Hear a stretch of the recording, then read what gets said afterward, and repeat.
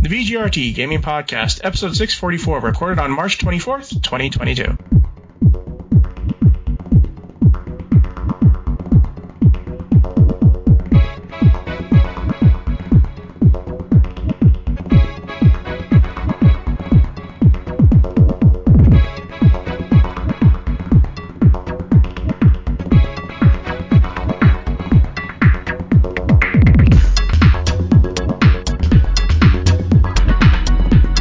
Welcome to the 644th edition of the TD Gaming Podcast and 477th episode of Video Game Roundtable. I am TJ Denzer. I am Scott Dirk. And I am Jonah Falcon. The VGRT Gaming Podcast focuses on game news from around the industry. Yeah, you know what? We sound terrific. No one has any audio issues. Correct. Now watch this. I listen to the audio and it's like everybody's wavering back and forth with a lot of wow and flutter. Accidentally, my mic is on Chipmunk.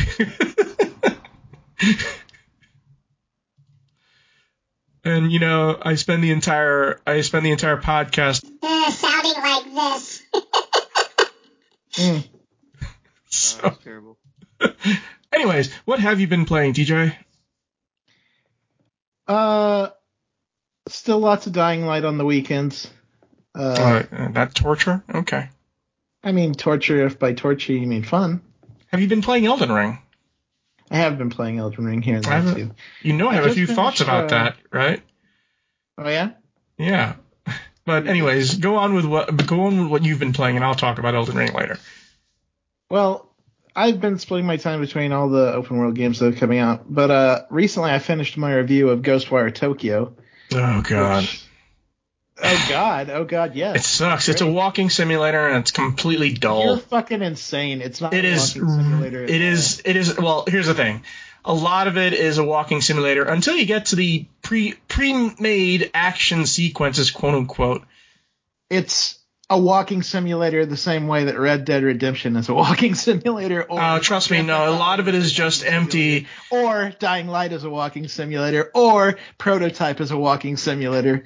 That's completely inaccurate. Ghostwire Tokyo is such a hot mess. It's not, though. To you it isn't, maybe, but it is a hot mess. It isn't.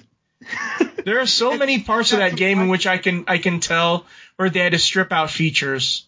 And that made me investigate the game's history, and I found out, yeah, they had to strip out a lot of features. That's fine. It still plays well. It plays well, but it sucks. I mean, no. How about that? That's about the end of that one. To me, it sucks. So, for those who don't know... For you who hasn't played it, it sucks. I've played it. Ghostwire Tokyo is basically Ghostbusters. You're around there. A cataclysm has happened. You have to suck up ghosts or release them or whatever. You know, you deal with ghosts in different ways. Occasionally, they'll attack you, so they have to put in an... you know what game it reminds me of, actually? Does anybody remember Soul Suspect? No. Yeah. So SOUL Suspect. Anyways, the real point. It is Soul Suspect. Now I'm thinking about it's exactly like Soul Suspect, except there was detective work in Soul Suspect. There's detective work in Ghostwire as well. Not quite the same. This one's more of like what L.A. Noire did. I mean, Soul Suspect was more like L.A. Noire, except... Sure, you don't, interview anyone in this game, but there's still a lot of, investigation. Yeah, and then in Soul Suspect, they had to shoehorn in all these combat sequences because they figured, we got to give the player something to do. This is before Gone Home and what Remains of Edith Finch and all the other games came out that said, no, you don't have to do that. Anyways. Yeah, I don't know. Ghostwire Tokyo is probably the most gorgeous game I've played this year. It's a nice looking game. It's and then the premise, I'm not gonna say it's a perfect game by any stretch of the imagination. Well, let's go back to the look for a second. I mean, it does nail the mood because it uses rain in the best way. Because when it's raining, it feels oppressive. It uses rain and fog and atmosphere fantastically. Because here's the whole this is what I was going to get to. The whole premise of it is actually that this one guy basically is starting a ritual that joins the living world with the afterlife. Yeah, you're going to see a lot of Japanese things in it, too. Like, have you wondered where those paper birds from Spirited Away came from? You know, when those little paper birds were attacking and caused paper cuts? Yeah. One of the things that you use is one of those little paper birds. Yeah, but the point is that like this fog descends on Tokyo and basically rips every single person's soul right out of their body and stops basically living human life as you know it in its tracks. So you got a lot of the city where like you got like crashes at intersections, clubs that still have music going on, a lot of like different things where like you could they built it up where like there was hustle and bustle of life and it was just gone in an instant. And in its place is just these demons that are either trying to take the souls of the people and take them to hell, or they're just random yokai that have come into the world because of the ritual. I like any game in which one of the weapons you use is just this piece of paper with writing on it. Yes. The talismans are pretty neat. Like there's one for distracting. There's an element of stealth in the game where you can actually use your powers and talismans to distract enemies and then sneak up on them and kill them instantly.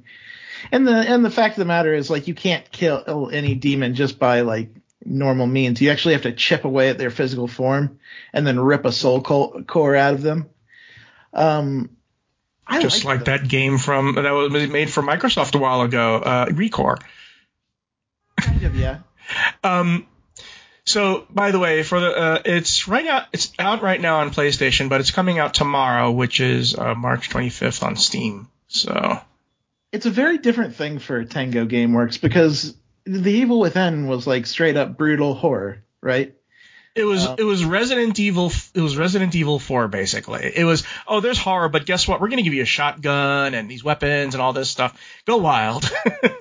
And like this game did not have the best marketing. Let's say that right now. A lot of people had no idea what Ghostwire Tokyo was supposed to be up until like a month before it came out. It's a slow burn. It's a slow burn game. It's a very slow burn game. Wasn't there a reveal of this like years ago? No, they had a teaser trailer. It was announced at E3 2019. Which, by the way, that teaser trailer outright lied about what this game was about. Do you remember? What did the teaser trailer say? Didn't you remember it was that little girl and the guy in the pressurized space suit? Or am I thinking of a different game? I think you are thinking of a different game. Maybe that was Platinum's new game. I remember there was a big hubbub about the girl who introduced the trailer, and they were thinking she was so cute because she was being all humble and nervous and like just. Yeah, no, I think that was the trailer for the game. Yeah, no, that was the teaser trailer for it. It was just it was completely not what this game is. But like I said, this game has had a troubled history, so it's basically really patched up. It came out better than I would have ever expected it to be. It's got some of the most. It's a very atmospheric game, yeah. Absolutely, and I think that's one of the best things it nails down is it doesn't use music that overtly, except for like intense situations, and it kind of just lets the city around you fill in the space, the sound space, which is one of the things I like most about it. But I also like their adaptation of it's like a lot of Japanese traditional and urban mythology, and a lot of it is interesting. I really do like a lot of their set pieces in the game. It makes me wonder what Microsoft is going to tell them after this. And if they're just going to say, you know what, here's an unlimited budget, just go wild. They already have their next game in the works as of today. Shinji Mikami said that he wants Tango Gameworks to get away from this, from like a sense that they can only do survival horror. And so, that's right. I read that from Shack News. Yeah. Ghostwire Tokyo is kind of a semblance of that because it is I would say it's more of a paranormal thriller than it is a horror. But they are saying that the guy who directed The Evil Within 2 is working on something that is the complete opposite of horror. I'll just wait for this to be on Xbox Game Pass next year. I'm not going to spend any money on it. That's fair. It did get a lot of like varied reviews. I happen to Yeah. love the game, and I know a lot of other outlets that did too. But there is a lot of difference in opinion on whether it's good or not. I mean, The Artful Escape has really shitty gameplay, but I completely forgive it for that. I don't care about the gameplay because the gameplay is not the point of that game. Hmm. It's the music and it's the world you're going around in. Have either of you played The Artful Escape yet? I have not. Wow. And you said you wanted to play Oxenfree too. I do, because Oxenfree is good. Well, picture The Artful Escape is sort of like Oxenfree, except with a lot of psychedelic music. Living the life of David Bowie, basically. Oh, the question is, let's go on to Scott. What have you been playing, Scott? I've been playing a lot of Triangle Strategy, and I also played Tunic. I've been playing a lot of Tunic myself. Yeah, Tunic is a really good, I would say, combination of Zelda and Myst. You have the top-down adventuring. It's isometric. Yeah, isometric view of a Fox Link, and you have to go. First, you get a stick. You get a stick, and the achievement is, I got a stick! Yeah, and you have to go find the sword, which is in the forest. Oh, you have to follow those signs. By the way, Tim Schafer, you know who Tim Schafer is, right? He's in Double Fine, and he asked me, how in the world do you find the sword? Because I don't think it exists. And I said, well, you just have to follow the signs.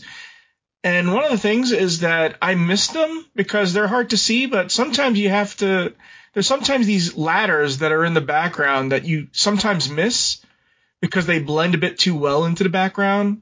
And you have to really look. You have to do a lot of walking against various surfaces to see if there's hidden doors or hidden chests or hidden little nooks to go through. There's a lot of it.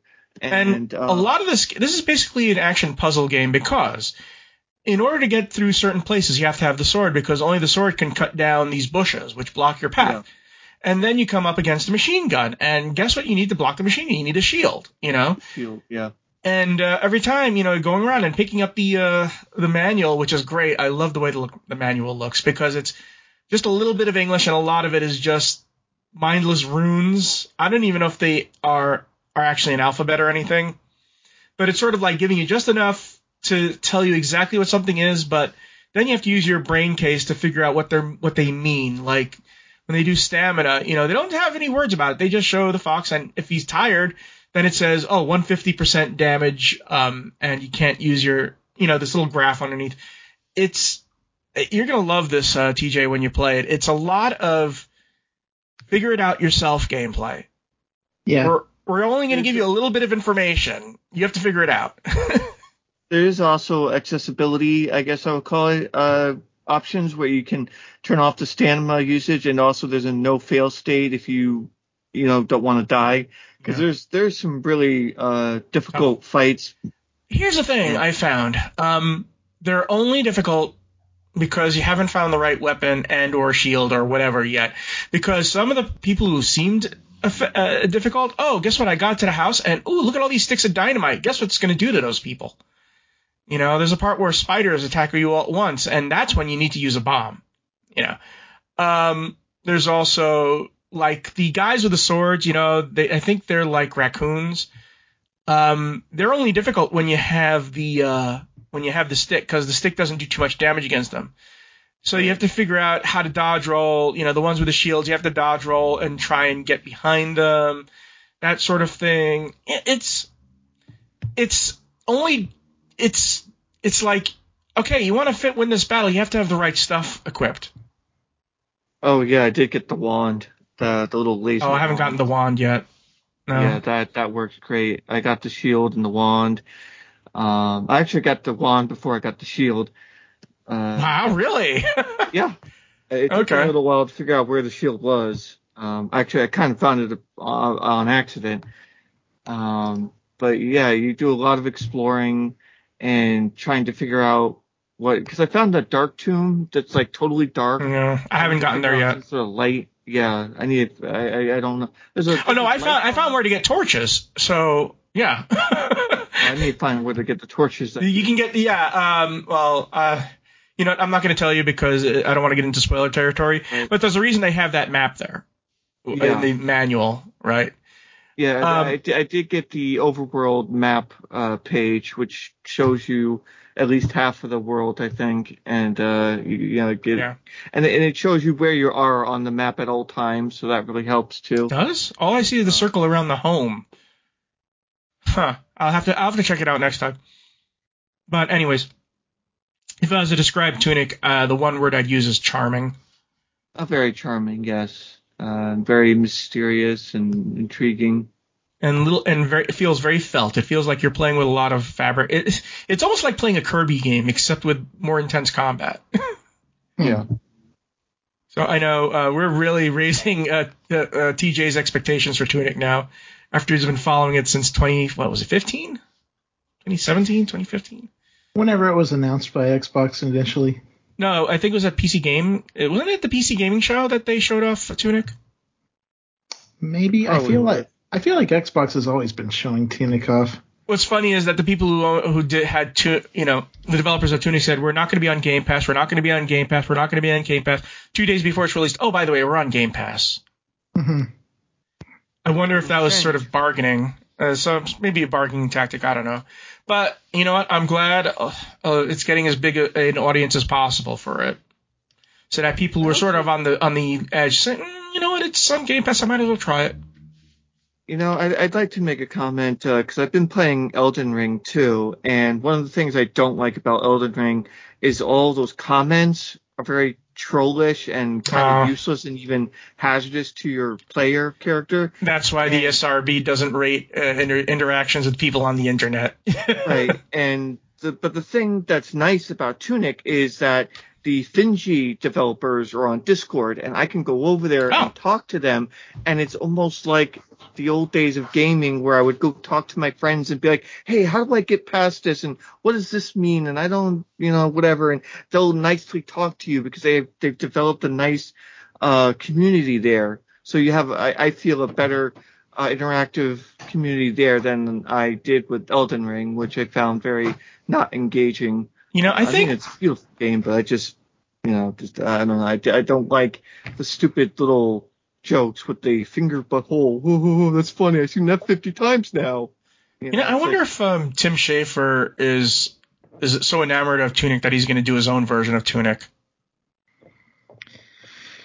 This makes me nervous that Scott is probably rating my messages bad when I go on top of any sort of, because I am exactly the type of person that goes on. You just post jump here, these jump here messages. Go ahead, jump here. Yeah, definitely. No, I'm not that guy.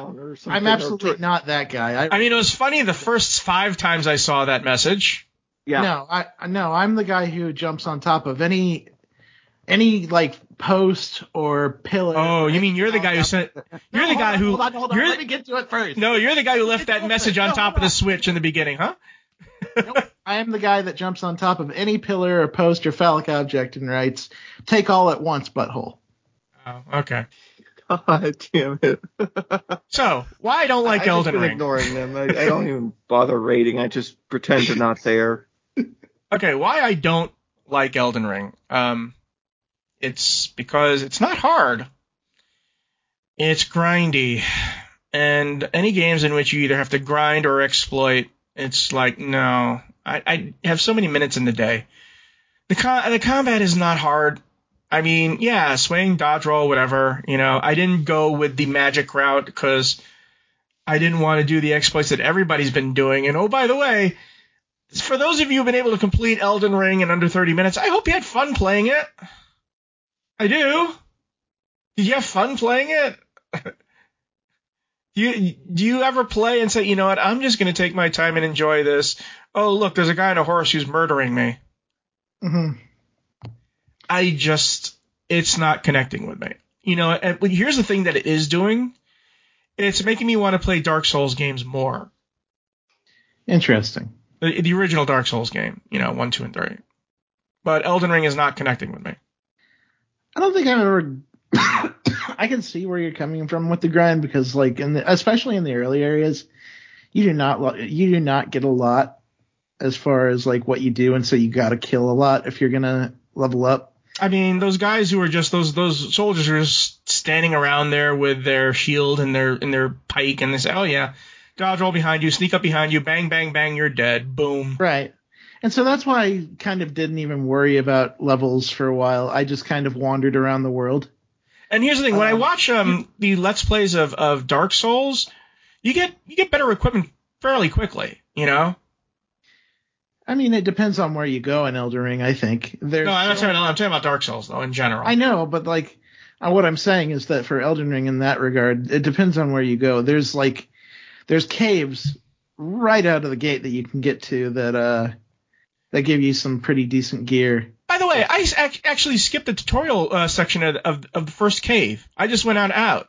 I mean, I figured out the controls, and then when I decided to go back to the beginning, I didn't die. I just went back to the beginning. I said, "Oh wait, there's a cave here." Oh, because I was looking for the guy who I thought that the guy who you can buy stuff was in there, but he wasn't. And I said, "Wait a minute, they're showing me the tutorial now? Really?" Which is good because you get an achievement for doing it. Yeah. But yeah, it's a very different game, and I agree with Scott that the community can be a bit insufferable, which is why I don't really read what people have to say online about it. They've been doing it since Dark Souls 1. What are you talking about? Yeah, the whole gatekeeping thing is just dumb. Not gatekeeping, is just jerking off. There are people arguing that you shouldn't do summons, or you shouldn't do this, or you shouldn't do that, or everything's cheating, and it's just ridiculous. Well, if you shouldn't do summons, then why did they include that as a feature of the game? I know, it's ridiculous to argue about that. If you use summons, or magic, or co-op, or the Moonveil Katana, or Turtle Pope, or the horse, or heavy attacks, or healing flasks, then you're not doing it right. See, here's the thing. Here's the thing for these people out, these children out there. I want to remind, I have a life, so I only have a set amount of time in the day to play games, and that's why I don't like grindy games, because I'm not going to waste all my game time on it. You know, I mean, right now I am replaying XCOM 2, and I'm doing the Hunt for the Chosen now, and I'm having fun. Why? Because I can save at any time. And if you don't think XCOM 2 is hard, just play on Iron Man on the hardest level, and then see what happens when you have a 95% chance of hitting someone who's right in front of you, and they're the size of a tank. And the game says, "Nope, you missed. No, you missed. Sorry. Sucks to be you." Yeah. Yeah. I play hard games. These kiddies would never survive Civ 6 on well, damn it, I forgot. Is it Godlike or Godlike? Godlike, yeah. You know, or actually Civilization 1 when the game literally cheated. I think one of the biggest powers that Elden Ring has is the sense of discovery. Yeah, I mean, that's the one thing, you know, you can see the big world, and if you see something all the way over there, you know you can get to it. There's some things that it obscures from you, even in the big world. This last weekend, I was wandering around in Caelid, which is like the worst place in the game. You jump over a burning fence, and it's like red skies, bog marshes, Tyrannosaurus Rex shaped dogs, 15-foot tall crows, and poison everywhere. And and it's just like a horrible place. It's a really horrible place. And then you jump on this freaking wind geyser, and I'm riding on my horse, and I see this craggy looking hill to the side. I'm like, wow, that hill's looking a little scaly. And then it starts moving, and I realize that hill is an actual factual 60-foot long dragon. And I'm like, holy shit, that's so cool. I just want to be its friend. Not in this That's game. why the wikis for the Soulsborne games by From Software are about a mile huge, because people are always finding stuff. And the thing is, oh, you want to defeat that character? Well, you know, it's easy. Just go get this amulet, which you can find in this dungeon, which is beyond these doors, which are hidden by a lake, which is hidden by a thing, which you have to make sure that you have this other thing in your hand to access. And then it's just a piece of cake. You just have to go through all that just to get a special amulet to defeat this one creature. Easily. But yeah, like I said, it just makes me want to play different Dark Souls games, not this Soulsborne game. And everybody keeps on telling me that Bloodborne is the best of the Soulsborne games, but it's not on PC yet, so.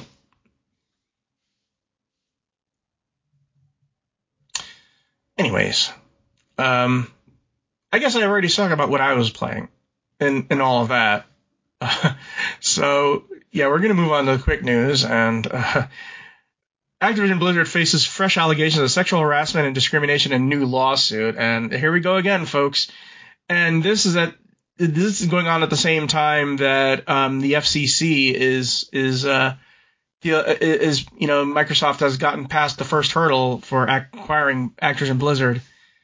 And I'm pretty sure, here's the thing. These allegations probably didn't happen, like a week ago. They're probably new allegations from, a few months ago. But it's just bad PR after bad PR after bad PR for Activision Blizzard. And I'm pretty sure a lot of the employees just can't wait for Microsoft to take over.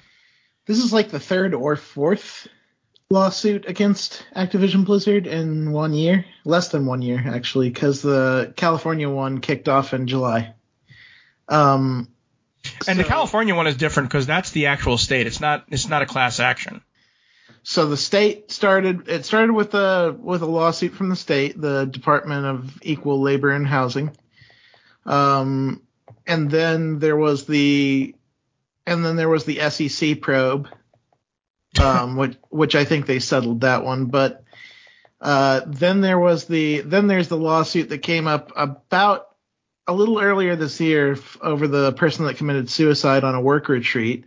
There's a lawsuit now for wrongful death against Activision Blizzard, and also retaliation as well. And then there's this one, which is retaliation. Retaliation because for the company, which is retaliating against them after talking about her experiences at the company back in December. And this also comes after Biden just put into effect a law that allows that bars forced arbitration, which is to say, companies can no longer force employees to go into to basically deal with it inside the company. I think we talked about this a few weeks ago. Yeah, but it matters because it's you have to imagine that some of these lawsuits are coming out now because there's a law in place. That law in place from Biden gives them the opportunity that they otherwise would be shut down by the company. What's that banging noise?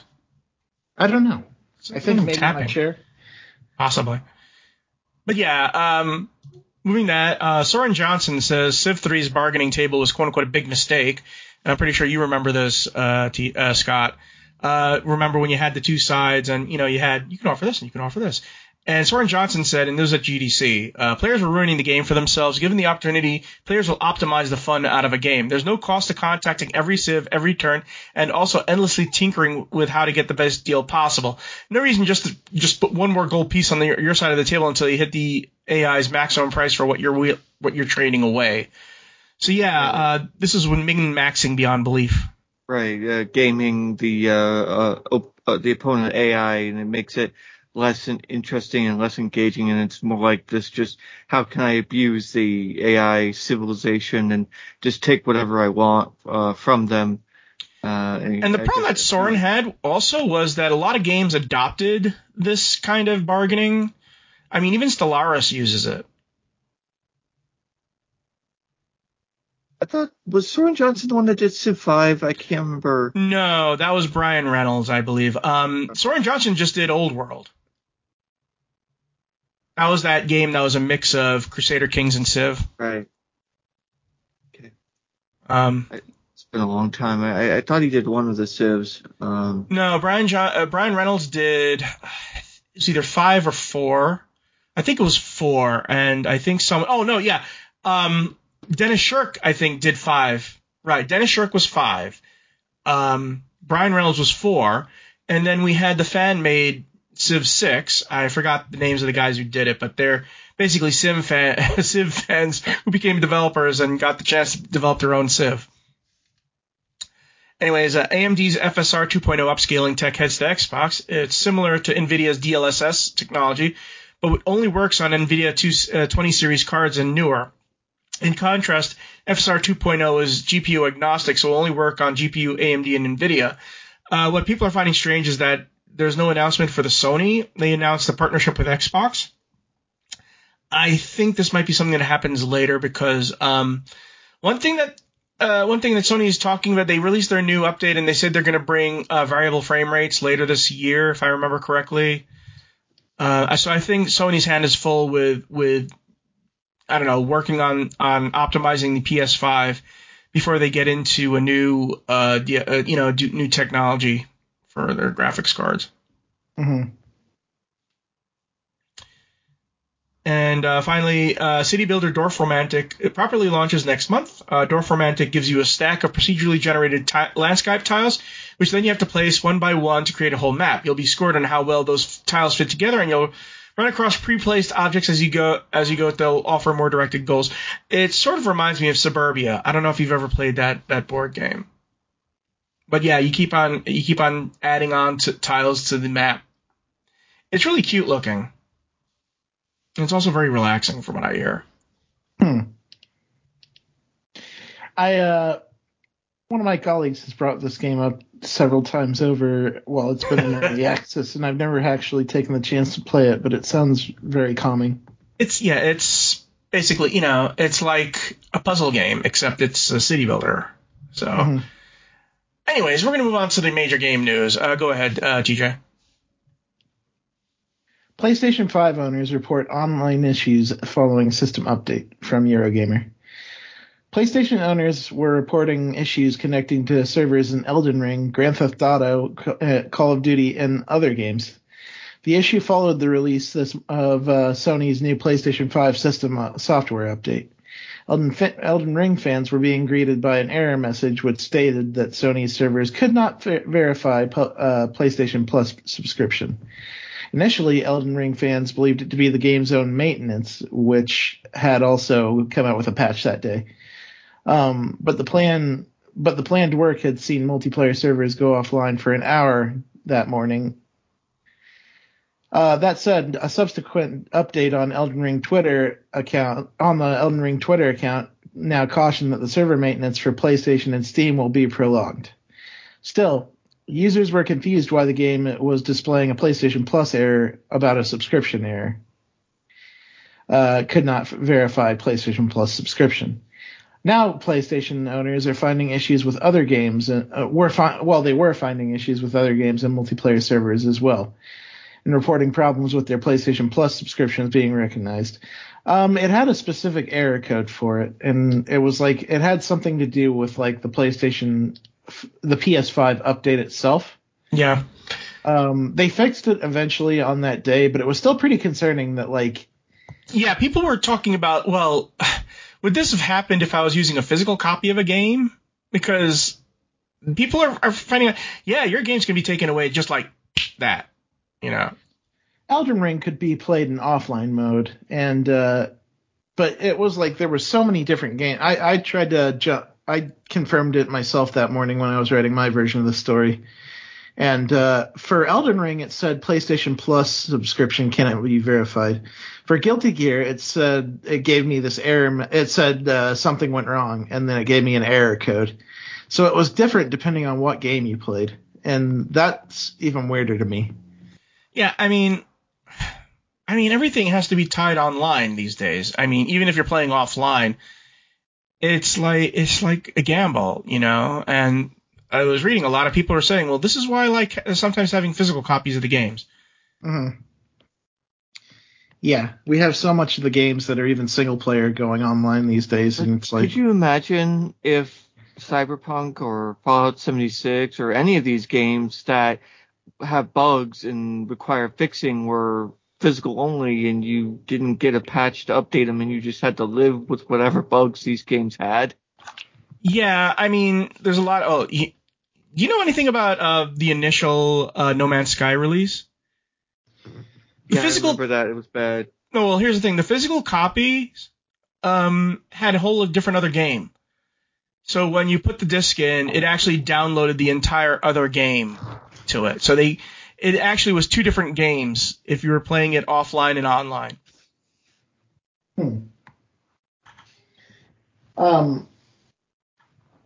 Yeah, like I do miss the days of physical hardware to a certain degree, but I can't deny I've kind of become accustomed to the fact that I can just put everything on my hard drive and not worry about a disc. Yeah, I mean, Steam told people back in 2003 that, here's the thing. If for whatever reason Steam no longer exists, we'll allow you to download entire copies of our games onto a disc so that you don't have to it's not like you're going to lose it. I don't think anybody's worrying about that anymore, but it is concerning that you can lose your games because remember last year they were talking about how this bug in the PlayStation, was it 4 or 5? I think it was the 4, in which people could not play their game anymore even if they had a physical copy because it was not able to communicate with Sony and say this is a real game.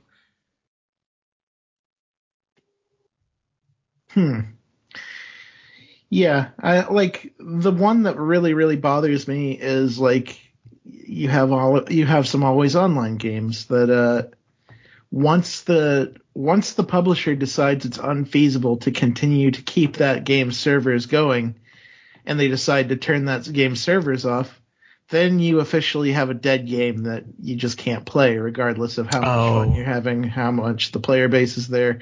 MMO players have been used to that for years now. It still sucks, though. It's a shame that some games just outright die, not because of lack of interest, maybe. And there are games that have single-player modes to them that outright die, even if you just say, you know what, look at Darkspore.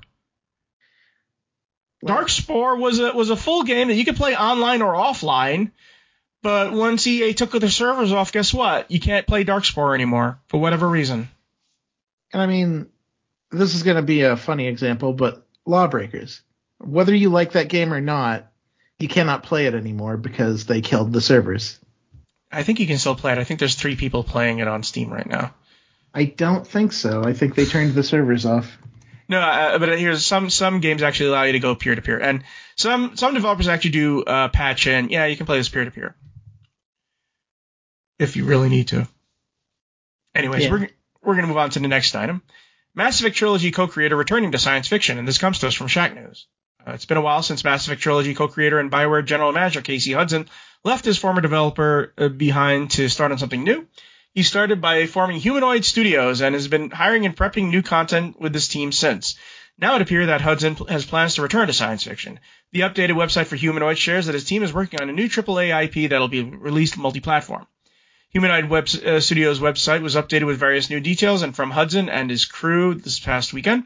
According to the new studio's mission, it is now working on putting together a quote-unquote multi-platform AAA game focusing on character-driven narrative in an all-new science fiction universe. That sounds awfully familiar. It goes on to say that Humanoid is dedicated to creating a safe and constructive environment in which interactive storytelling thrives, unbridled by the stress of unsustainable practices and outside influence. Gee, I wonder who he could be talking about. The studio is still hiring, and we don't know much about the new sci-fi IP, but expect news to come in due time. And, oh, by the way, this article was written by TJ. Yeah, he's not talking about Electronic Arts, is he? I get the feeling that there might be some hard feelings. So, if you recall, both Casey Hudson and Mark Duras, who's the writer for the Dragon Age series, both quit BioWare because they felt that they were, being impinged upon by EA. Mark Dara in particular went ham on BioWare fairly recently because a conversation was happening about BioWare Magic, which was in a YouTube video from Stephanie Sterling, and so he made his own YouTube thing about how BioWare Magic is basically bullshit and a flowery way of saying crunch. Yeah. What makes me feel comfortable is that EA had no idea that Dragon Age 4 was being developed. They just started on it and said, oh, by the way, we're working on Dragon Age 4 whether you like it or not. You can tell us to stop, but guess what? We've used all these resources, so let us do what we want. Here's the thing. Dragon Age Inquisition, I love the story, but the gameplay was a hot mess. It was just so bad. And partly because it was originally basically Fallout 76, except more MMO-ish.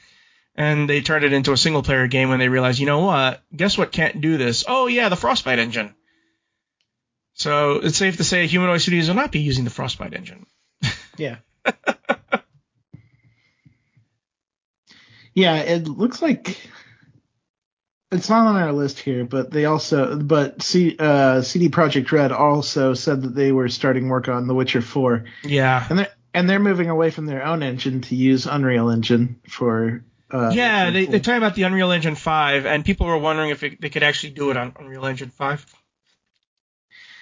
Which is interesting because from what they said, it looks like Cyberpunk is going to continue to work on their old engine, but everything else is going to be ported over to Unreal Engine from here on out. On an unrelated thing, there's a Death Stranded Ultimate Edition coming soon, which is going to improve the game in every way, and it's going to be a free update to people who own Death Stranding. Mm-hmm. I have not played Death Stranding yet. It is a very odd game. I'm very well aware of that. I said I never played it. I didn't say I didn't know anything about it. I know about babies and having to, and how getting the zip lines completely break the game, because basically it's taking away what the main gameplay loop is, and that is going from one place to the other. But instead of having to worry about your packages falling over as you're running, I'll just go on the zip line and just wheel myself across. But on the other hand, it does look like a beautiful game. On the other hand, it's by Hideki Kojima, so expect some fucking weird dialogue and situations and odd sexuality. The man is a master at doing weird sex. I don't want to know what his dungeon room looks like. He has a dungeon. I guarantee that man has a dungeon and a bookcase with about 200 porno DVDs. Weird porno DVDs. I mean, come on, don't tell me you don't get that. You don't get that vibe from Hideki Kojima. Hideo Kojima. But I don't know. I think he's too busy having a bromance with Mads Mikkelsen. So yeah, it'll be interesting to see what this is. I am, on a related note, I am getting more and more hyped for Starfield every week. Every little bite of information that comes out about that game is just intriguing. Yeah. Also, I am sad to say that State of Decay 3 isn't going to be coming out anytime soon. There was one thing that showed it coming out in 2024, which I hope isn't true. I was thinking 2023, but there have been a lot of delays this season. Yeah, there's a lot of delay news we're not going to get into. Sure. Anyways, we're going to move on to the next item. Go ahead, Scott. Okay. Bungie says last week's Destiny 2 video takedowns were fraudulent. This is from PC Gamer. It turns out that the wave of weird copyright strikes against a number of high-profile Destiny content creators last week were the result of fraudulent takedown requests mixed with a little help from Google. The situation seemed off from the start last week. The takedown requests impacted some of the most popular Destiny content creators on YouTube, including My Name is Biff and Azatros. Even though the content in question hadn't changed, Bungie stated that even some of its own content was affected, confirmed that the takedown request had not been issued by itself or its partners, and said it was digging into the problem. In today's TWAB, this week at Bungie. It revealed that the recent wave of takedown included some of takedown actions from fraudulent accounts created to impersonate our IP protective service. Bungie asked that Destiny content creators have patience while it works with YouTube to reserve all fraudulent claims, and requested that fans not harass employees of CSC, a company that works with Bungie on IP protection. Bungie said that the recent authentic takedowns were primarily the result of people uploading Destiny soundtrack music, which is not permitted. To mitigate this, Bungie will simply request the videos with soundtrack not be monetized and contact licensing@bungie.com for permission. Yeah, I really blame YouTube because they make it too easy for someone to just do a content strike. You're mad at someone, just claim it's copyright. They won't even check. They won't even. They'll harass the content creator and put the onus on proof on them. Instead of putting usually you'd put the onus of proof on the person who's making the accusation. Yeah, and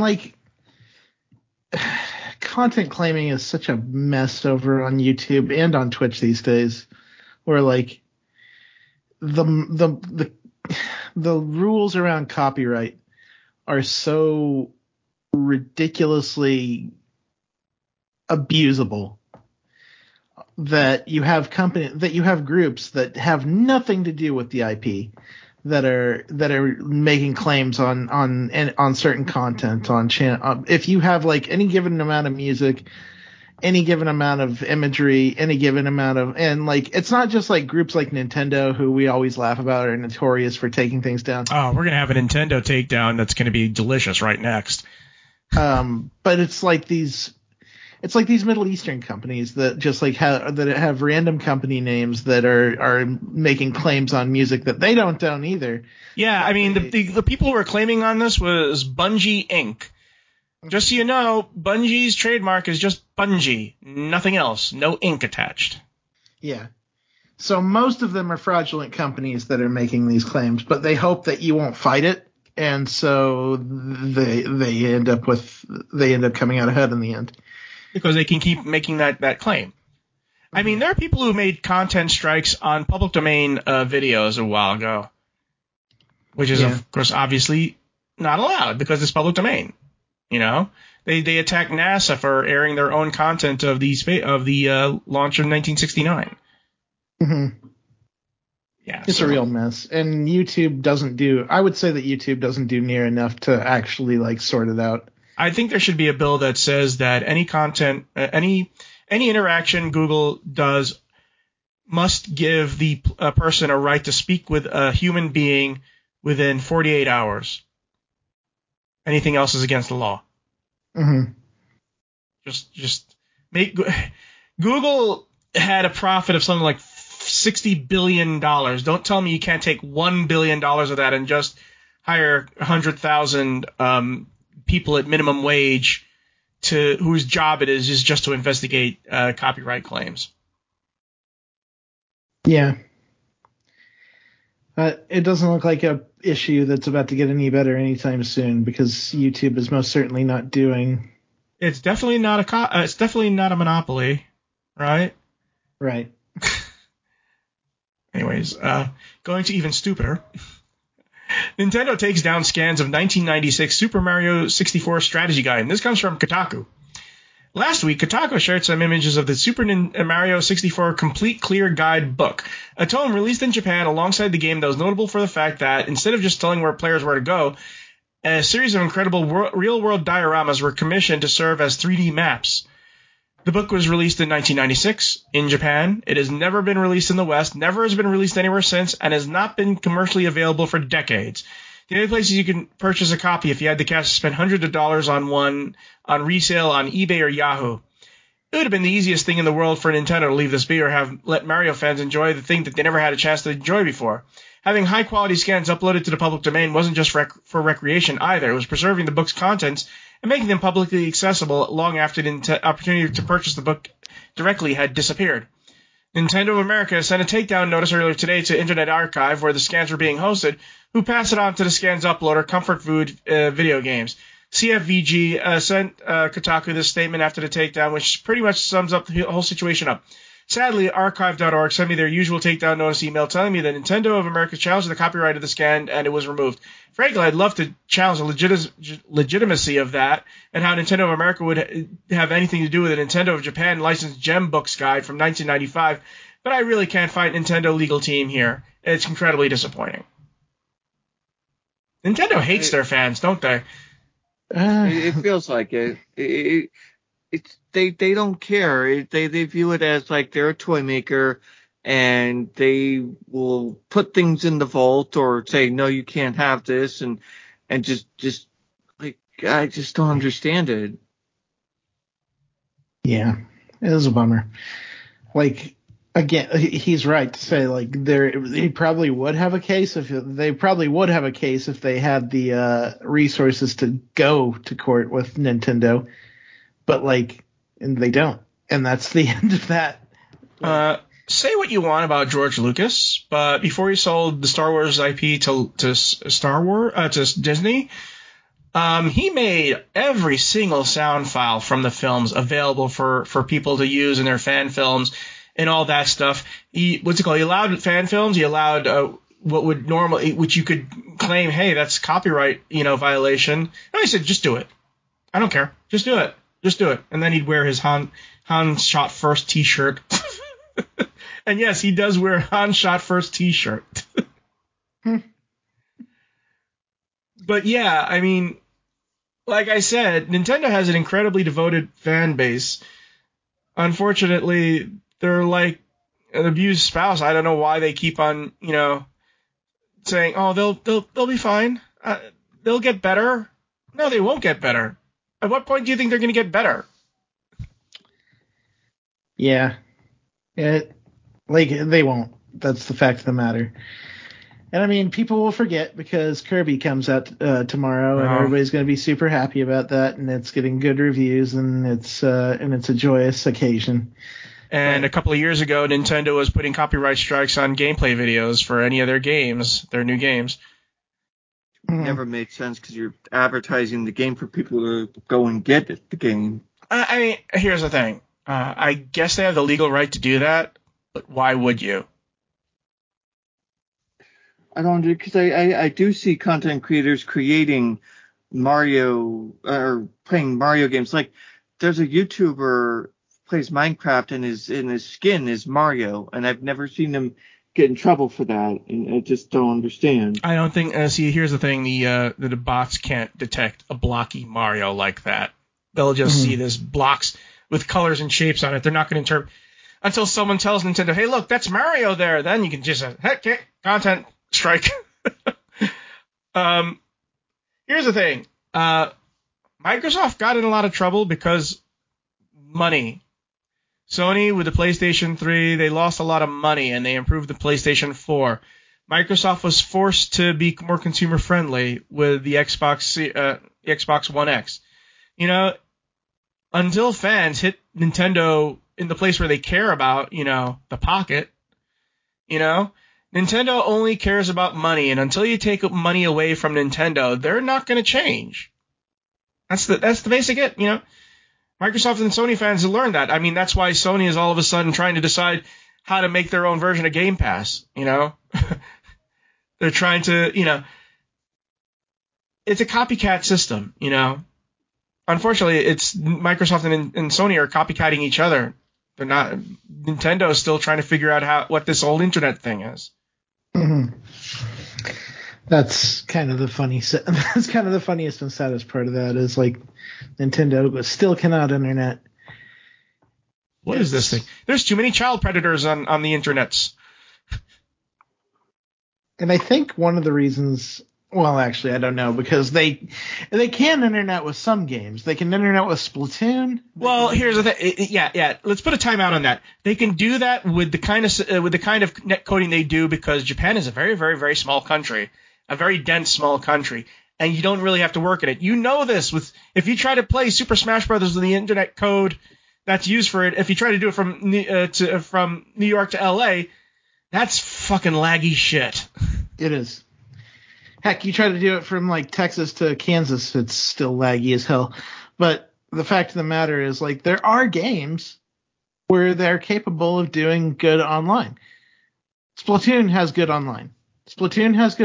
And then some of the Nintendo Switch online library works well. Like, they just released F-Zero X for the Nintendo 64, and by all accounts I've heard, it plays great and plays well online and multiplayer as well. And it's like, how can these games work and Nintendo Switch's Super Smash Bros. Ultimate's netcode can't? And I don't have an answer for that. It's perplexing to me. People buy it. And here's the thing about Super Smash Brothers. Generally, they're going to make money if it had no online mode at all. Sure. It's like they're begrudging, let's just tack this thing on. Maybe get a few more bucks. We don't have to do anything with it. Just tack it on. Mario Kart. Mario Kart has great netcode. That game runs impeccably online. I don't understand it. I don't understand how it's such a different experience depending on the Nintendo game you play. Well, we'll see. It's going to be interesting to see within the company. It's going to be interesting to see where Nintendo is 10 years from now. Yeah, I mean they're in good shape right now because they have sold so many Nintendo Switches that they basically have banked. Yeah, they also sold how many Wiis, and then when the Wii U came out, it was like, oh god, we're losing money hand over fist. It's so easy to just turn that right around. Here's the thing. Iwata's gone. You have the business people back in charge again. The business people are back in charge again. But their plan is just make more Switches and sell more Switches, which isn't a bad strategy. Well, I mean, Sony's strategy is to sell more PS4s because there's a PS5 shortage. I don't know. But the fact of the matter is, at this point, they've crossed about 91 million consoles worldwide, which is more. They've made it past. Well, actually, that was from March. That was from March last year. I think they've gone over 100 million at this point, and they've crossed the threshold where the Nintendo Switch has outsold the Wii. Yeah, but then you have to get someone to buy another one. And remember what happened to the Wii U? The people who bought the Wii said, I don't need another console. I have the Wii. Why would I want to buy a Wii U? I already have the Wii. What's this thing you call upgrading your console? We don't do that. They still are selling them, though. And, I mean, that's really all that needs to happen for them to continue to be Here's a successful. question. Do you think they're ever going to do anything but a Switch? I think they're going to make just iterate the same. Just keep on selling it, reissuing the same old Switch over and over, just with some better bells and whistles. I think they're coming into the end cycle of the Switch. I think the Switch, its trajectory and life cycle is more comparable to the Nintendo DS than it is to the Wii, where I think we're about to enter into the some of the final iterations of the Nintendo Switch, where like up at this point we had the new Nintendo 3DS XL, where it was. But is there going to be something else after the Switch? I don't know. I think they're gonna. What if they just decide, okay, we're done, we're going to pull out now? I have a feeling that they're just going to keep making improved Switches. I'm not sure about that, but see, they're no longer even making two consoles. They're not making the handheld and the home console. They just merge them into two. Yeah. And I think that's robbing them of some momentum. I don't know. I think they've consolidated. They've pretty much consolidated their player base onto one machine. Things look good now. Okay, come back to me in 10 years. I think that I don't think they're going to be selling the Switch in 10 years, but I do think that they're going to keep making newer versions of the Switches for another 5 years. I'm telling you, there's a good chance Nintendo may pull out altogether if it's more profitable. If it's more profitable, they're the money people. They're the money people. If their stocks aren't going up, then they'll just say, we're going to just sell our stock. We'll get out now. We'll see. Yeah. I know. Here's the thing. I know it's hard to hear about, but, in 1990, no one thought that Atari would be leaving. Or Sega, for that matter. Well, Sega is at least still making games, and I know... Atari is making games, yeah. Yes, that VCS, that crypto machine, yeah. No one's... I have to look up if anybody's actually friggin' playing any of those games. What are they, Steam games or what? And by the way, the Amico is supposed to be launched, but no one knows anything about it. The Amico is just, what is this thing? It's like, what was the name of that? Remember that handheld that was owned by the Mafia? You remember this? It was a handheld console, and I'm trying to remember the name of it. that was owned by the mafia. It was owned by organized crime. The Gizmondo. Yeah. The Gizmondo had links to organized crime. Huh. Look it up, everybody. Just look it up. It was not the Italian mafia. It was the Swedish mafia. The Swedish criminal organization called the Uppsala Mafian. It's just a weird console, weird origins. Back in 2005. The Gizmondo. Look it up for everybody. I might do a gaming. I think we already did a gaming history like 10 years ago about the Gizmondo. But we need to talk about the Gizmondo next week. It is just a wacky story. And if anybody out there remembers the Gizmondo or the story about the Gizmondo, post in the comments, because guess what? Our comments are working again. So you can post about that sort of stuff. Look for our show notes at gamingpodcast.net, along with industry news and our gaming history articles. We enjoy feedback, so leave us comments at our blog at gamingpodcast.net. Also, up is facebook.com/gamingpodcast. Super iTunes and iTunes. And leave some iTunes comments. You can find me on Twitter at Jonah Falcon. You can find me at Johnny Chugs. You can find me at Shard or More. And we will see you next week. Happy gaming, everyone. Have fun, be cool, play games, y'all. Now you're all looking up the Gizmondo as we speak, aren't you? No. It was a shitty handheld console. Just look it up. The Gizmondo. Even the name of it is you know what it sounds like? It's what? The ones I used to play were the Tiger little ones. Oh, the Tiger things are cute. I mean, those are the little LCD things. Yeah, that's fine. Like the Tiger Telematics. Yeah. Gizmondo. It actually was developed by the way, the Gizmondo was developed by Tiger. Just so you know. Oh god, the Gizmondo was this weird looking thing. It looked like an alien. Or maybe a teddy bear. Okay. And what games did it have? I'm trying to remember. What games did it have? It was backed by the Swedish Mafia. That was weird number one. Mm-hmm. But I think actually this might have been what killed by the way, this might have been what killed Tiger. Yeah. It looks weird. It has a play, stop, fast forward, and rewind button. Yeah, because it was also going to be a cell phone too. Okay. I think. I'm not. Like I said, we're going to talk about the Gizmondo next week because it is just one of the weirdest video game stories. Okay. Anyways, see you next week. Bye bye.